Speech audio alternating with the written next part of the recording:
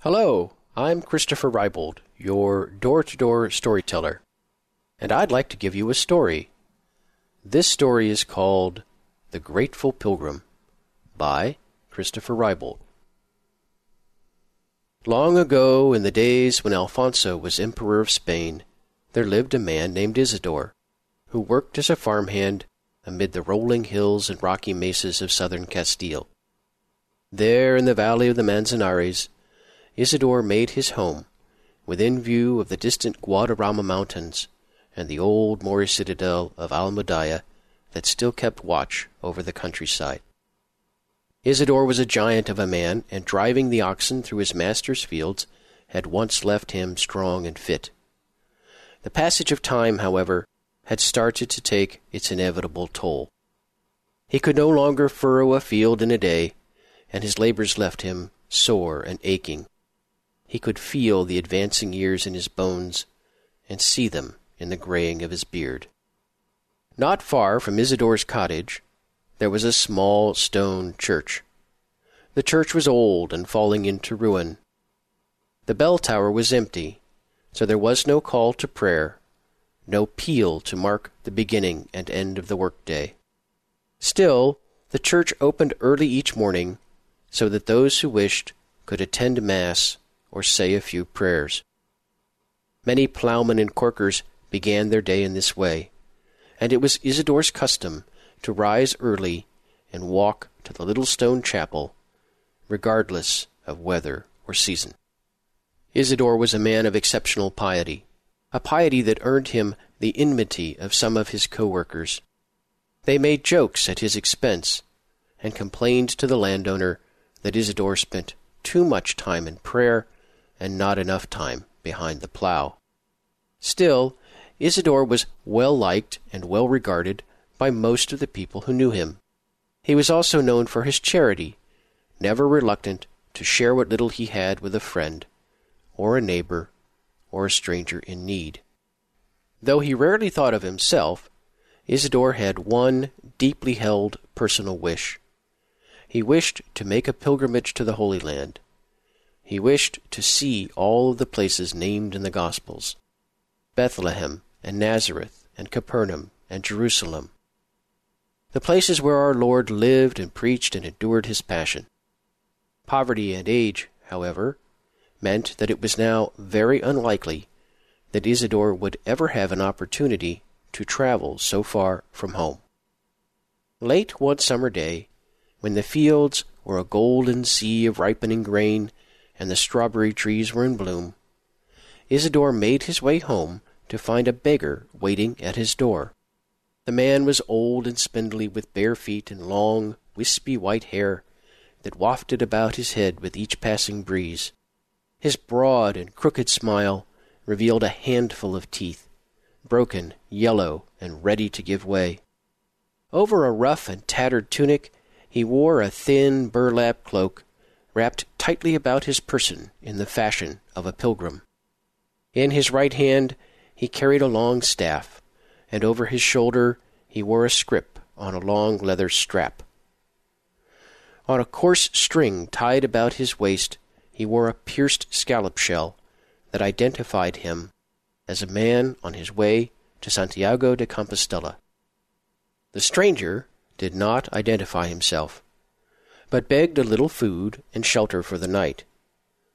Isidore invited him in, lit a fire, and prepared a meager supper for the two of them to share. He could only offer a little cheese, a little wine, and some thin barley gruel, but the pilgrim accepted these gratefully, and the two men sat down to eat. As they ate, Isidore asked the pilgrim about his travels. The pilgrim was indeed on his way to Santiago de Compostela, but he had spent most of the last 3 years in the Holy Land, where he had visited all of the places that Isidore most longed to see.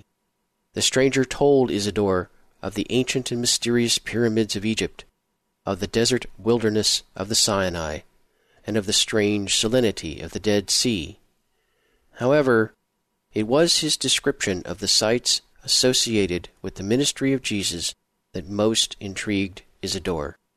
Again and again, Isidore asked the elderly pilgrim to tell him about Bethany beyond the Jordan where John lived, and Cana where Jesus attended the wedding feast, and Jacob's well where our Lord spoke with the Samaritan woman. Again and again, the old man patiently answered Isidore's questions in great detail. The old pilgrim described the perfumed scent of the red and gold wildflowers blooming across the hillside where Jesus had preached the Sermon on the Mount, and the dark silhouette of Mount Tabor rising abruptly against the afternoon sky in the Jezreel Valley. He spoke of the little fish that swim in the warm, clear spring at Caesarea Philippi, where Peter first identified Jesus as the Messiah, and on until he had vividly recounted in every detail all of the places that he had visited. The two men talked well into the night, but in time they grew tired. The fire began to fade, and Isidore drifted off to sleep. It wasn't long, however, before he found himself awake and standing on a hillside. He was startled by a voice from behind him. When Isidore turned around, he saw a young man dressed in fine robes who glowed with a celestial light. The young man seemed oddly familiar.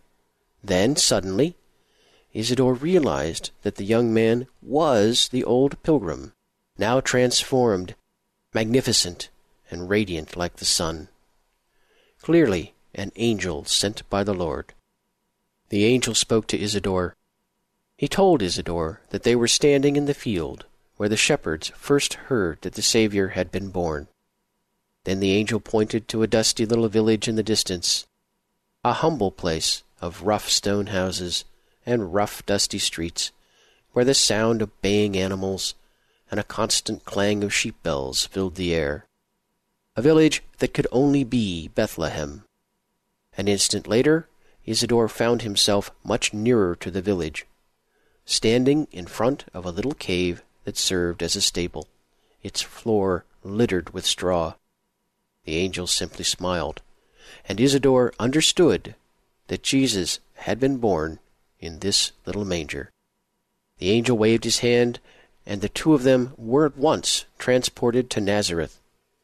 After that, they flew to Capernaum, where they walked along the shore of the Sea of Galilee. Then instantly on to Jerusalem. There they saw the site of the old temple and the Mount of Olives, and came as near as they could to the former site of Herod's Antonia fortress and the Praetorium, where Jesus was scourged and sentenced to death.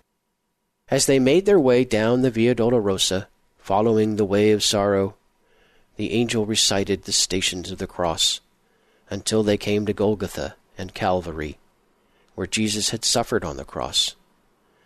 Finally, the angel concluded the tour with a stop at the ruined Church of the Holy Sepulchre, which had only recently been reopened to pilgrims. There, Isidore saw the tomb where Jesus had been laid to rest, and where he rose again on the third day. When Isidore had seen everything that his heart desired, the angel reached out and touched him on the forehead. Then he commanded Isidore to remember and to believe. Isidore awoke. He looked around and found himself alone in his little cottage. The old pilgrim was gone, the fire had died out, and the first rays of the rising sun were just now starting to shine through the windows. Everything was as it should have been at the start of a new workday. Everything except Isidore.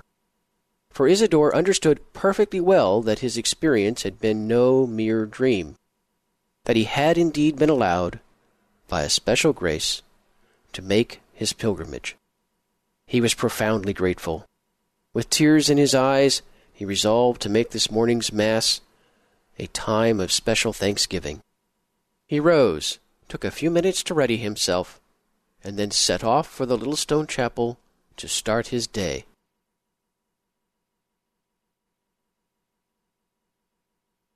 You've just listened to The Grateful Pilgrim, written and read by your door-to-door storyteller, Christopher Rybold.